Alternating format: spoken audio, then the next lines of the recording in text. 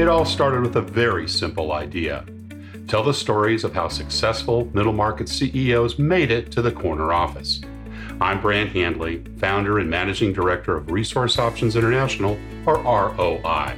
We're the USA's premier executive search firm focused exclusively on empowering middle market companies to attract, hire, and retain A players while transforming top executives' careers and lives. ROI's Into the Corner office is dedicated to discovering how middle market CEOs advance their career, and we're making these remarkable and sometimes quite unbelievable stories available to you for the very first time. Listen and learn about the challenges they've overcome, the interesting people they've met along the way, and the lessons learned that steered these executives' unique journey into a middle market corner office of their own. I know you enjoy these CEO stories as much as I've enjoyed recording them. So thank you for listening today. And if you like what you've heard, rate us on iTunes or wherever you get your podcasts. I'm looking forward to you joining me on the next great middle market CEO adventure into the corner office.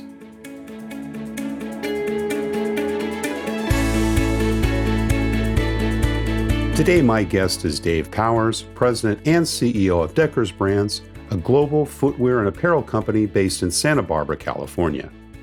Since 2012, Dave has served in various roles, including spearheading growth initiatives for the company's brand portfolio as President of Brands and leading direct-to-consumer strategies as President of Direct-to-Consumer. Under his leadership as President and CEO since 2016, Deckers Brands has received accolades for stellar financial performance and sustainability efforts. In 2020, Dave was named a 2020 Business Person of the Year by Fortune magazine, ranking number 13 on their list of top executives. Prior to joining Deckers, Dave held executive leadership roles at Converse, Reebok, and Timberland. He's a native of New Hampshire, graduated cum laude from Northeastern University with a bachelor's degree in marketing, and he enjoys spending time outdoors with his wife and 2 sons. Dave Powers, welcome into the corner office. Thank you very much. It's a pleasure to be here. Great to have you here. And I'm down in sunny La Jolla, California. I think you're somewhere in the Santa Barbara area, and we've been blessed with good weather. And I think we're about the only place in the country to have it. So we're gloating a bit, aren't we? Yeah, we're pretty fortunate, I have to say. But we choose to live here. I was talking to the client back east. They go, Brant, there's 2 feet of snow outside. Let's not talk about the weather. And I said, Absolutely not.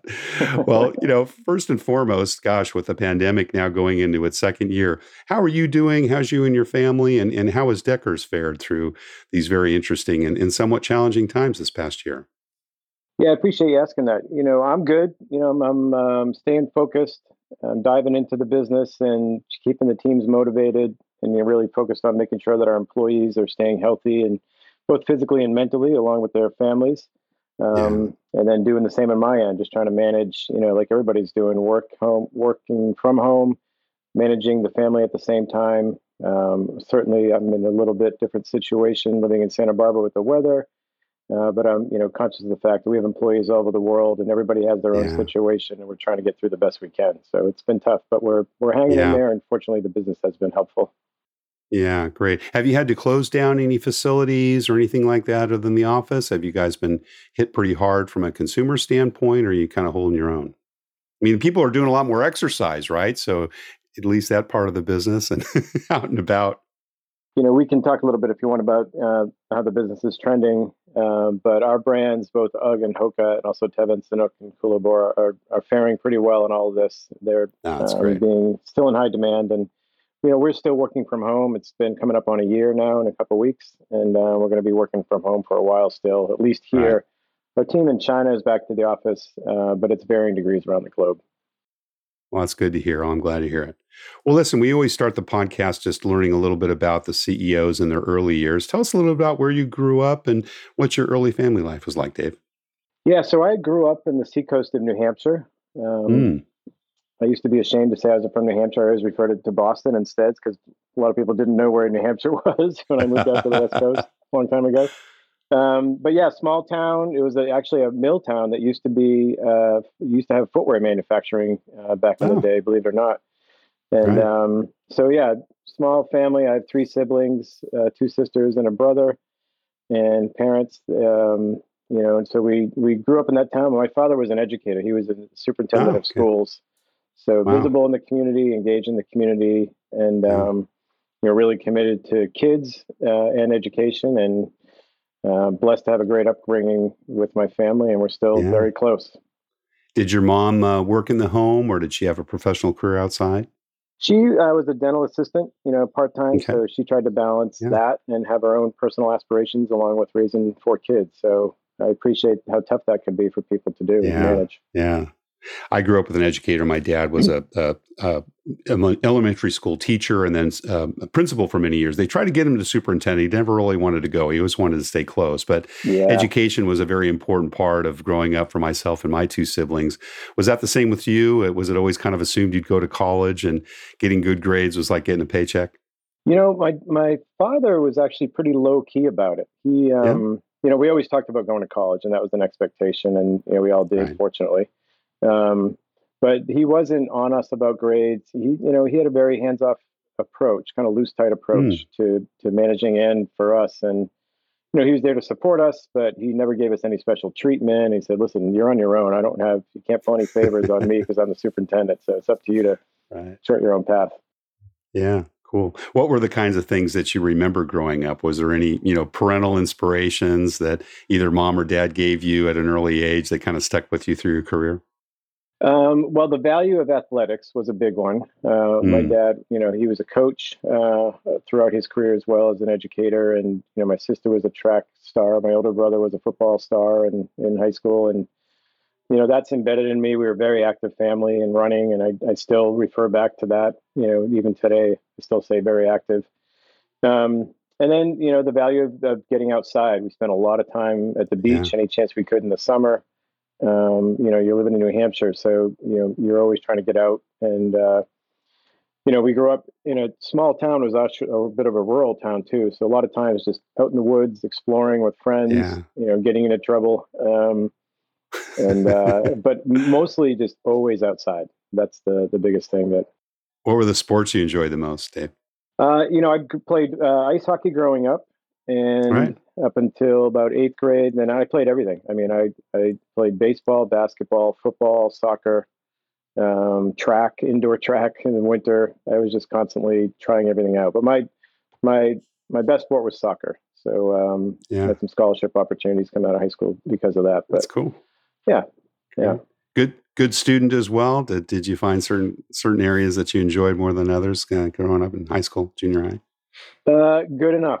Good enough. I mastered the skill of doing enough just to get by with B plus, um, and same for college. I mean, I really leaned in college, but high school I Right. was I had a lot going on with sports and everything else, but Yeah. good enough to get into a good school.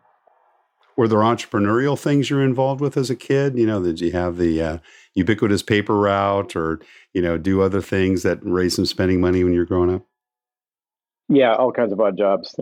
My first job actually was cleaning my father's office. I was a janitor for the school Ah, district, and I spent my first days cleaning toilets, cleaning offices, vacuuming, those kinds of things. But that leads to good humility, right, Dave? yeah, yeah, I'm sure everybody has war stories about work, and I did some construction for a while, but I think the real work ethic that was instilled in me was, junior, senior year. I actually worked at McDonald's, and Oh, cool.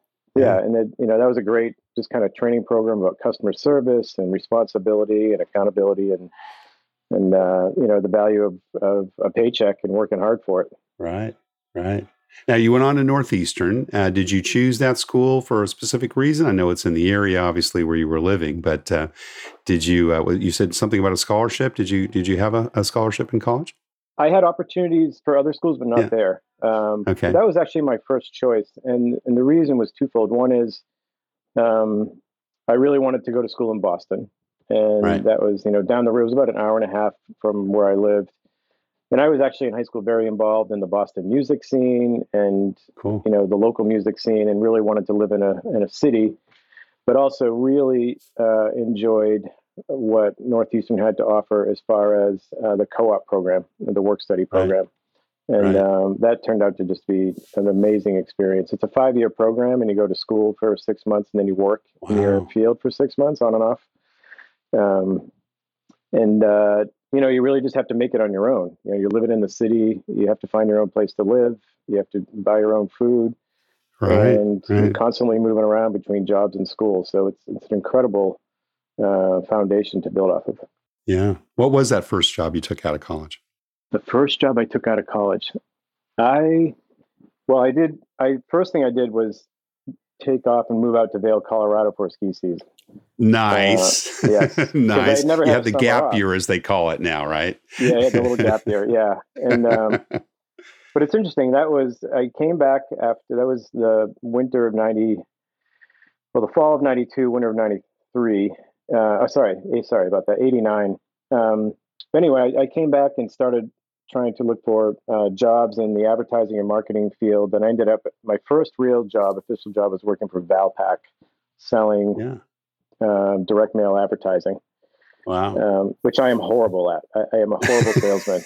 Um, but it's interesting because I did it for the paycheck, but at the same time, I really found this sense of creative energy within myself, and I started designing clothing outside on my Wow. spare time after work and at night. I remember sitting up till 1 o'clock in the morning just designing T-shirts on a computer, Wow.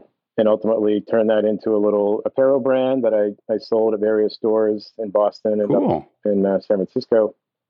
And that's where I really found my passion. I obviously didn't make any money, Yeah. but I realized that I love, what I learned at Northeastern in business, but I also love the creative side of work Yeah. as well. Yeah.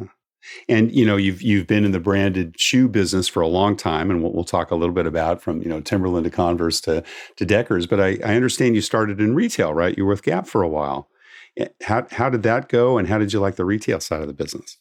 Yeah, it's interesting. So it was '93 that I actually packed up everything I owned in my car and I just drove out to San Francisco with the hope Nice. of either getting a job at Levi's or the Gap. Those are the big companies Right. out there at that time. And Yeah. I had learned a lot of graphic design work and marketing work. And so I went out there and interviewed, and I did some temp work for Levi's for a while. And then when I interviewed Mm. for the Gap, they said, well, listen, we don't really have a marketing department, a traditional marketing department. What you should probably do is work in the stores.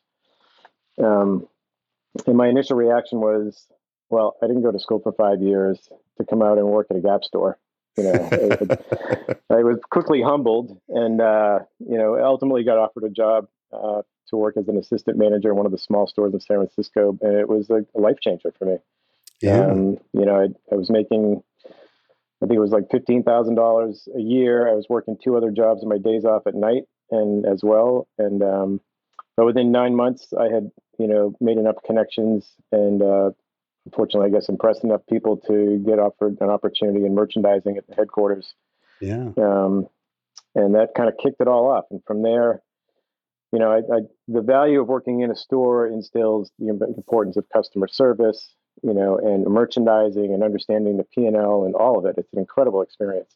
And so that foundation was invaluable for me. Yeah.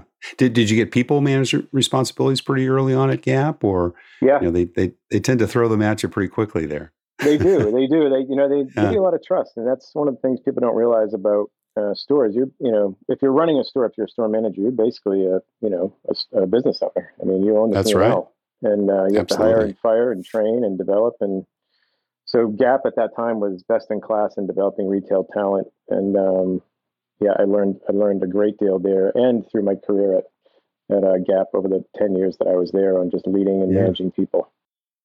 And so you left there and in a merchandising role, from what I understand, and then went on to Timberland. Was that your next job? So you did the cross country thing again, Yeah, so I met my wife at the Gap. She was in right? field. She ran their flagship in San Francisco, and so we got married. And then at the end of about 8 years in, I realized that I was ready for a change, and the business was really struggling. And we had our first child, and my wife stopped working, and we decided that we wanted to continue to live in some place where she didn't necessarily have to work. She could focus on raising Right. the family. And then I got an opportunity at Timberland, which is moving back to New Hampshire, actually, to be Yeah. close to my Right. my core family. So we took that opportunity um, to run all merchandising for the DTC channel for them in retail, and did various roles. I worked there for the DTC team for a little bit. I spent 2 years working on the product side and merchandising strategy with the global teams, Right. and then they asked me to go over to Europe and run the retail business over there. And so I Oh, spent 3 fantastic. years. Where are you based in Europe, Dave? We were based in London, and Oh, nice. yeah, Great. so our European headquarters at the time for Timberland was based there, and just obviously an incredible opportunity and experience on all levels.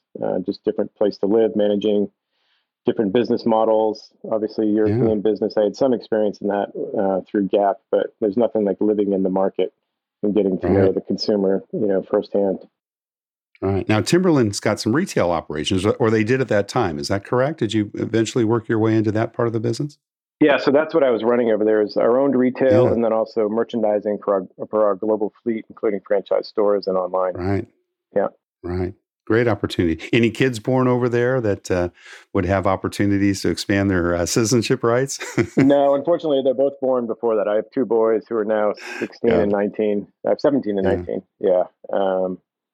But no, we had a great time. It's a great place to raise kids in the city of London. It's very kid friendly. Yeah. Awesome. How many years were you there? 3 years. 3 years. Yeah. Cool. Yeah.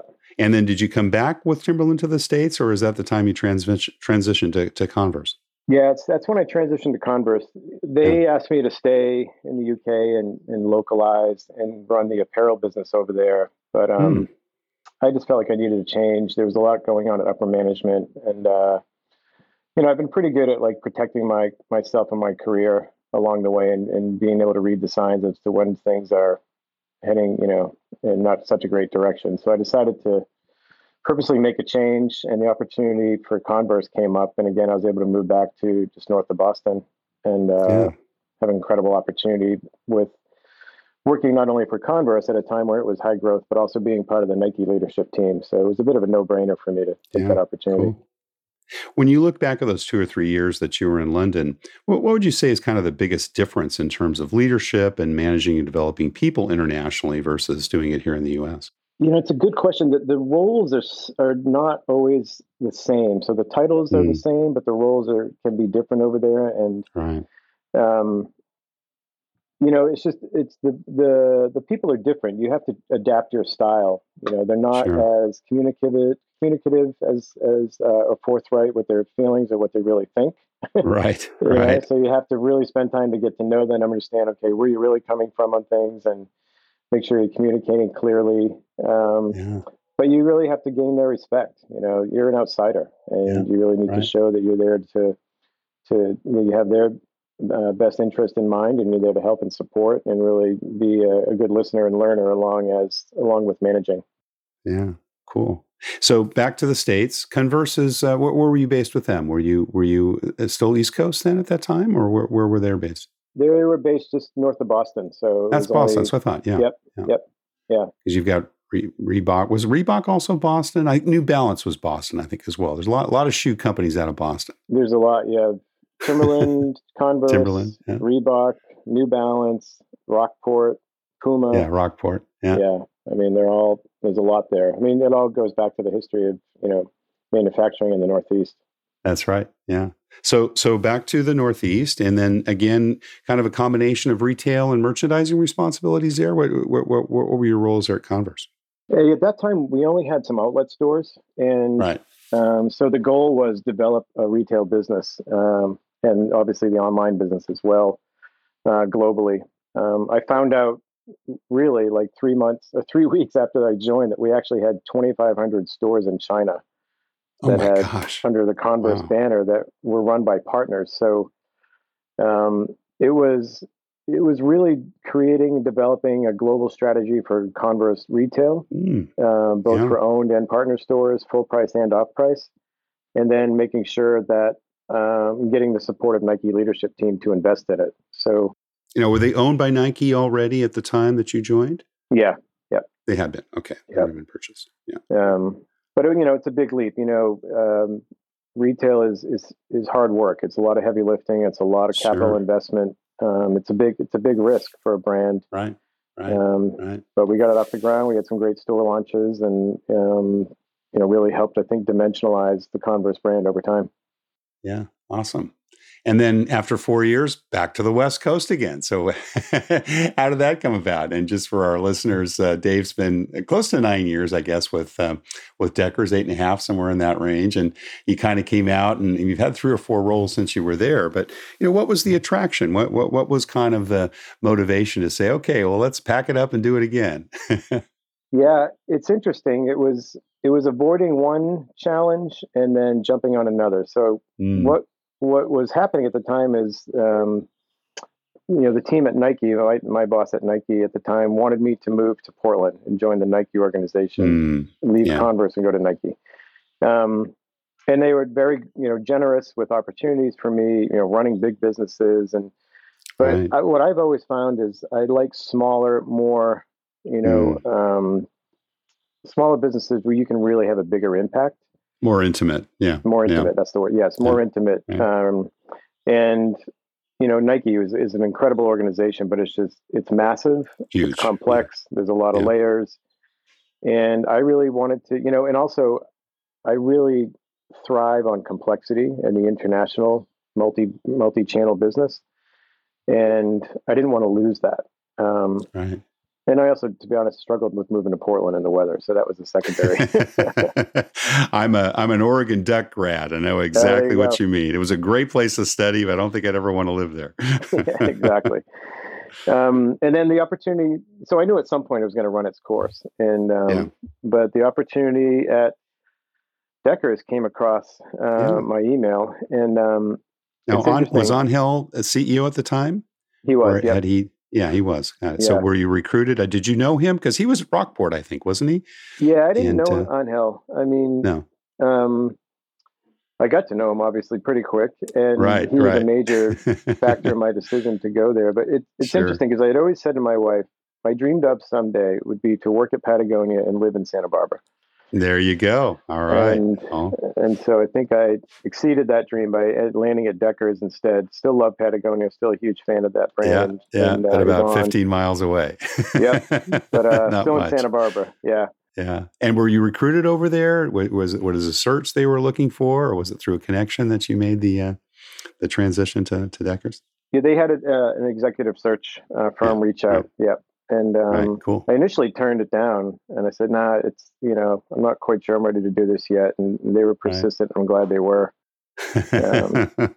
Fantastic. Great. And as I said, you've been there close to 9 years, and of course now running the show, and kind of came up through the ranks. And just give us a kind of a brief overview. So you kind of started, and was it their retail business? Because they've had some, or I guess they still do, or you still do, right? Or I seem to recall that got.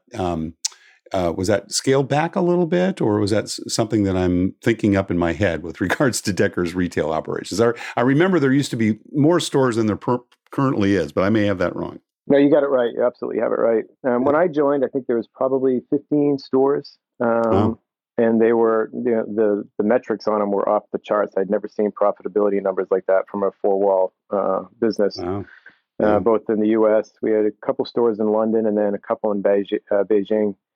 Wow. And we had a really lean team that was managing them, but the company was still a wholesale-led model. And what I appreciated about Angel and his vision is that he knew that DTC is where things were heading. We had to get closer to the consumer. You had to build stores and websites globally to create a bigger sense of what the brand is and could be.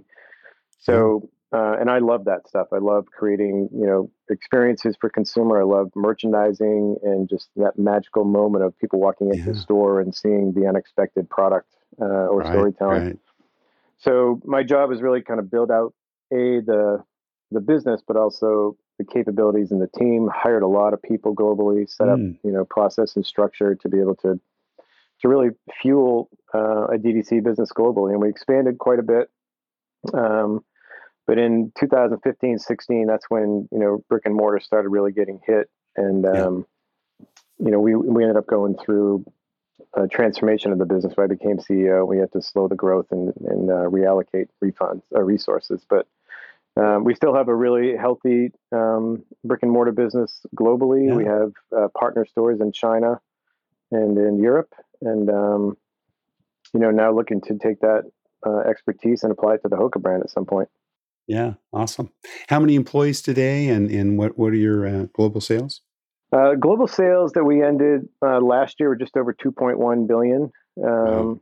And it's driven by a combination of UGG returning to growth and the just the exponential growth that we're seeing from Hoka. That brand's going to pass $500 million this year Nice. already. So we're fortunate to have two healthy horses in the race that are leading and driving revenue growth. And we're having another record year this year. Can't give away the details yet, but Yeah, happy with the results and continuing to grow. that's great. And is it most of it through organic? Have you guys continued with acquisitions over the years? I believe the UGG brand was an acquisition, wasn't it not? Originally in Australia? Is Yep. that where that came from? Yep. Yeah, the team that was running Deckers at the time, Teva was the bigger brand at the time, Teva, right. and then they acquired UGG, and then a couple years into it with Oprah Winfrey and a couple other things going their way, the business just skyrocketed and it's never stopped. Yeah, Um, fantastic. we had some smaller Fantastic. brands over the years, but we ended up folding most of those and just focusing on Teva, Sanuk, and Hoka in the last 4 years. Yeah, fantastic. So you've been president and CEO since 16. So you're going to going on 5 years there. Yeah, tell us a little bit about kind of how your leadership styles evolved, particularly from the early days of, some of the work you had at Gap and managing people to kind of how you manage today. Yeah, my management style is stayed pretty consistent. I've always Hmm.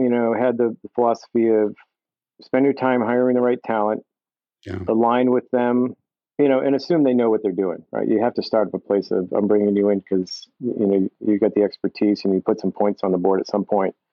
Align on the strategy and the game plan, and then empower them to get it done. And so I Right. stay close as necessary.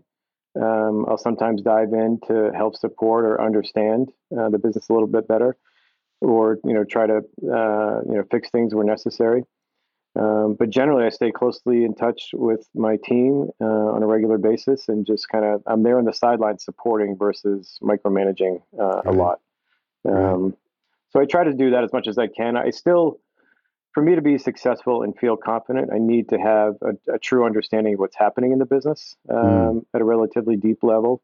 So I do stay engaged, but I do my best not to micromanage or make decisions for people, just more to kind of educate and help support them. Tell us about that, Dave. How do you do that? I mean, you've got a global organization. You've got, of course, your executive team in Santa Barbara, maybe a few different people elsewhere, manufacturing overseas. How do you stay close to it without, as you said, appearing to be micromanaging? Yeah, my approach is really be open and honest and transparent and Mm, approachable. yeah. I'm not a top down kind of command and control type manager. Hmm. Hmm. I value my team. I trust my team. I listen to the team. I let them challenge me. I have no problem with that. I won't always listen, but feel free to or agree with what you have to say. I should say, but I'm all ears. And I do my best to stay connected. International Yeah. travel, still visiting stores. Even over the last year, I'm constantly texting with employees from around the globe. And just on a personal level, or just quickly answering questions.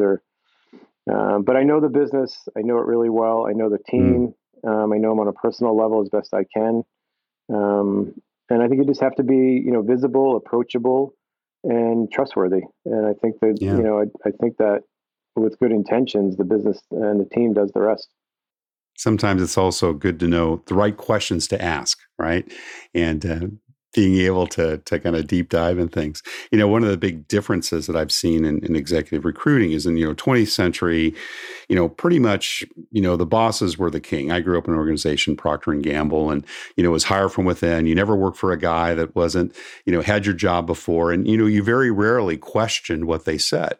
And yet, with millennials, and I think in the 21st century, we're 20 years into it now, I think CEOs are much more in a situation where, sometimes they can be a little uncomfortable having their answers questioned rather than just their questions answered.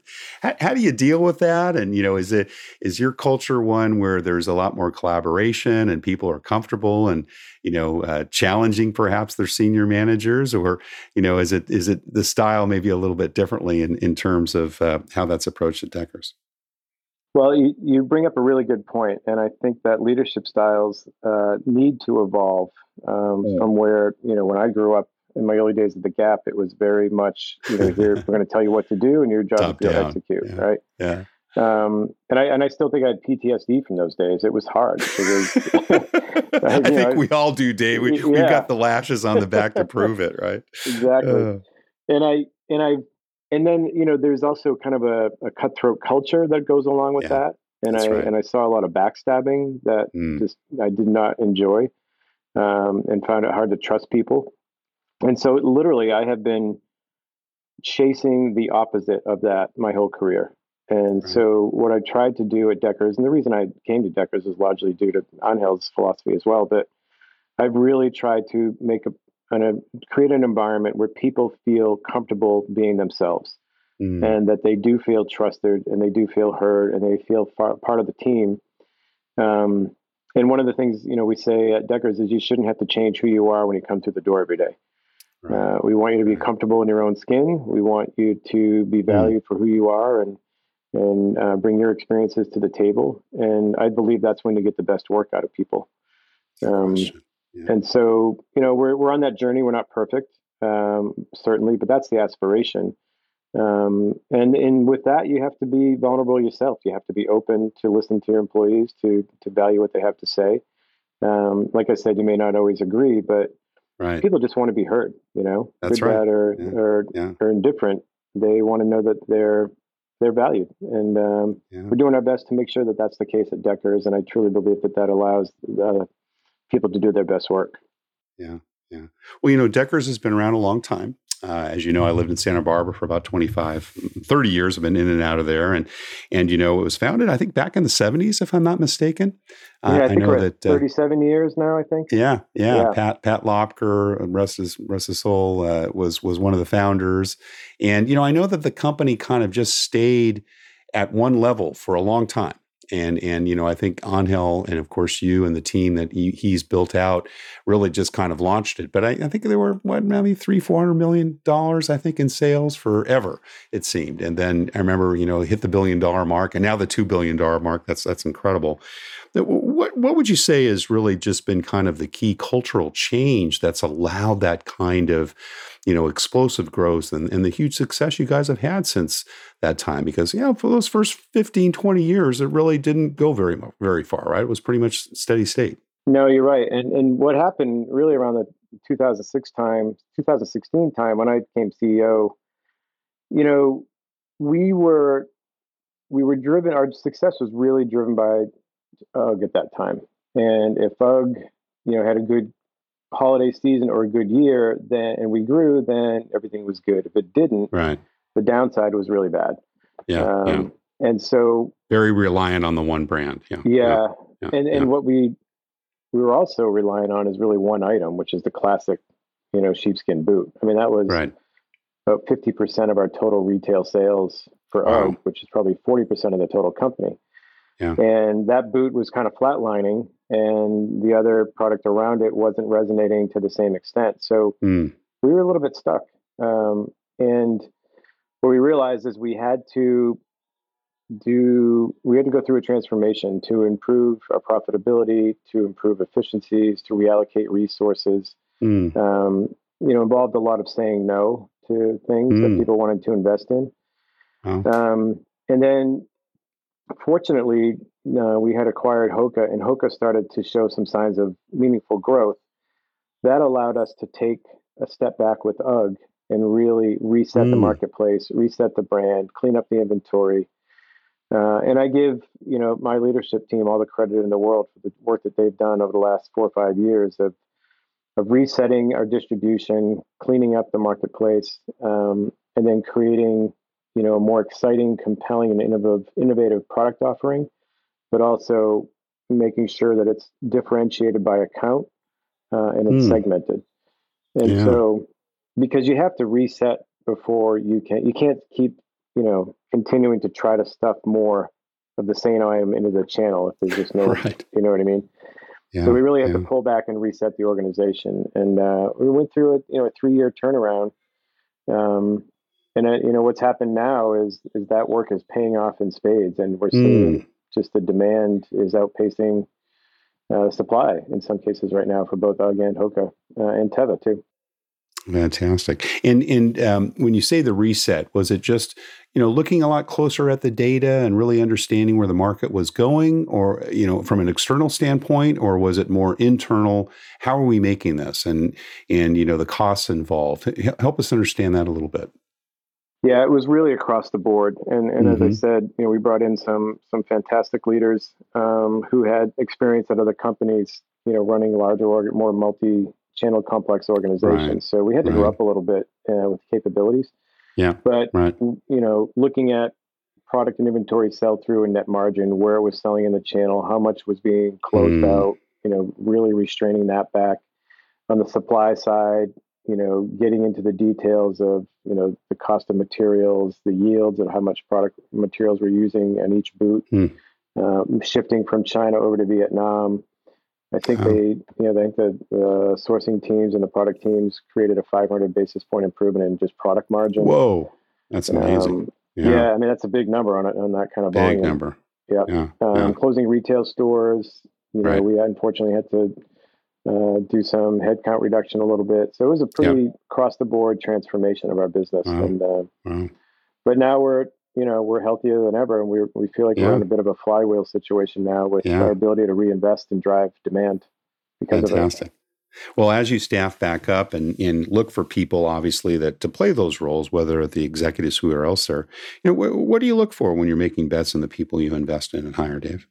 Well, the first two things I would say are probably equally important is experience, right? Capability, but culture fit. And, we take our culture very seriously. Angel and I. Can you define that for us? If you kind of put a sentence or two together, how would you define the Deckers culture? Yeah, just everything I talked about before, just, kind of, honest, approachable, trustworthy, confident, empowering. Yeah, collaborative. That's big for us. We're a matrix organization. We're a complex business. So you have to be able to manage from afar, influence from afar, work across the matrix, collaborate with your teammates to get things done. Sure. And then the command and control leadership style that we spoke about earlier. Yeah, that doesn't necessarily work at Deckers. You have to be a team player, and that's so that we're really, really careful about hiring people that fit that model and that philosophy. And then obviously, core experiences that we feel are relevant and will take us to another level. We talked about this a couple of weeks ago when we were planning the podcast. It's just so hard to get at that character, that culture fit. And, particularly if you've just got a little bit amount of time with someone. And I'm sure you put people through quite extensive interviews. You've got a very robust HR organization. I know some of your folks over there.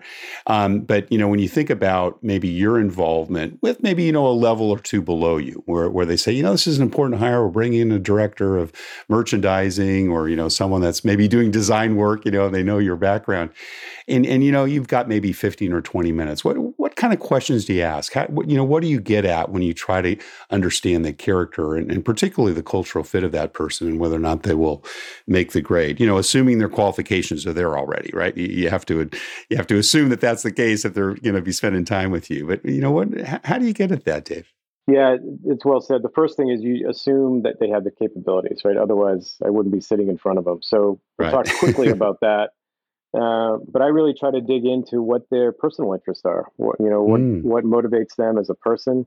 What I tend to do is lay out my values or my expectations for leadership based on our values, and see how they react. Because sometimes you can tell right away if they're faking it or not, based on their response. And then I'll have challenging questions on giving an example of, a conflict resolution situation that you had to go through. How did you manage that? Or how did you manage working through that tough situation? Or how did you influence people to gain the investment that you got to do what you did? Right. More probing questions versus validating their skills and try to get a sense of, who they are as a person. Who they are. Yeah. More important than anything else. Excellent. Well, Dave, we're just about out of time. You've been very gracious, and we very much thank you for your investment in this. But we always ask one last question of our guests, and that's kind of what career and life advice would you have to someone who perhaps has their eyes on a corner office, and like you, worked for big companies maybe early on and decided they maybe wanted to get to something, a little bit more manageable and wrap their minds around.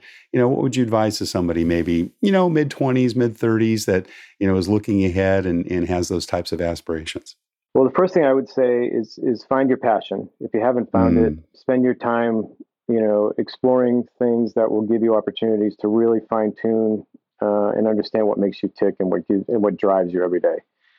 Once you have that, don't compromise and stick to it, because if you're not driven and passionate about what you're doing every day, you're not going to be successful both in work and out of work as a result. So, really stay motivated. Be yourself. Don't do things that are outside of your integrity just to get ahead, and stay consistent. And if things, and listen, if you're at a company and things aren't going the way that you feel they should be for you, don't be afraid to make a change. You only get one shot at it. And so that's right. Stick to your guns, stick within your integrity, make decisions based on what's best for you and your family, work your ass off.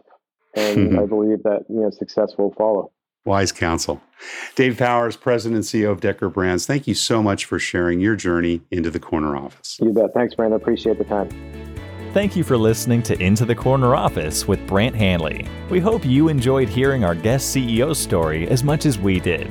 If you want to hear more CEOs reveal their journey into the corner office, please subscribe via iTunes and tell your friends and colleagues. For more information about Brant, Resource Options International, and the mighty middle market, visit www.goforroi.com. We look forward to having you join us for our next episode.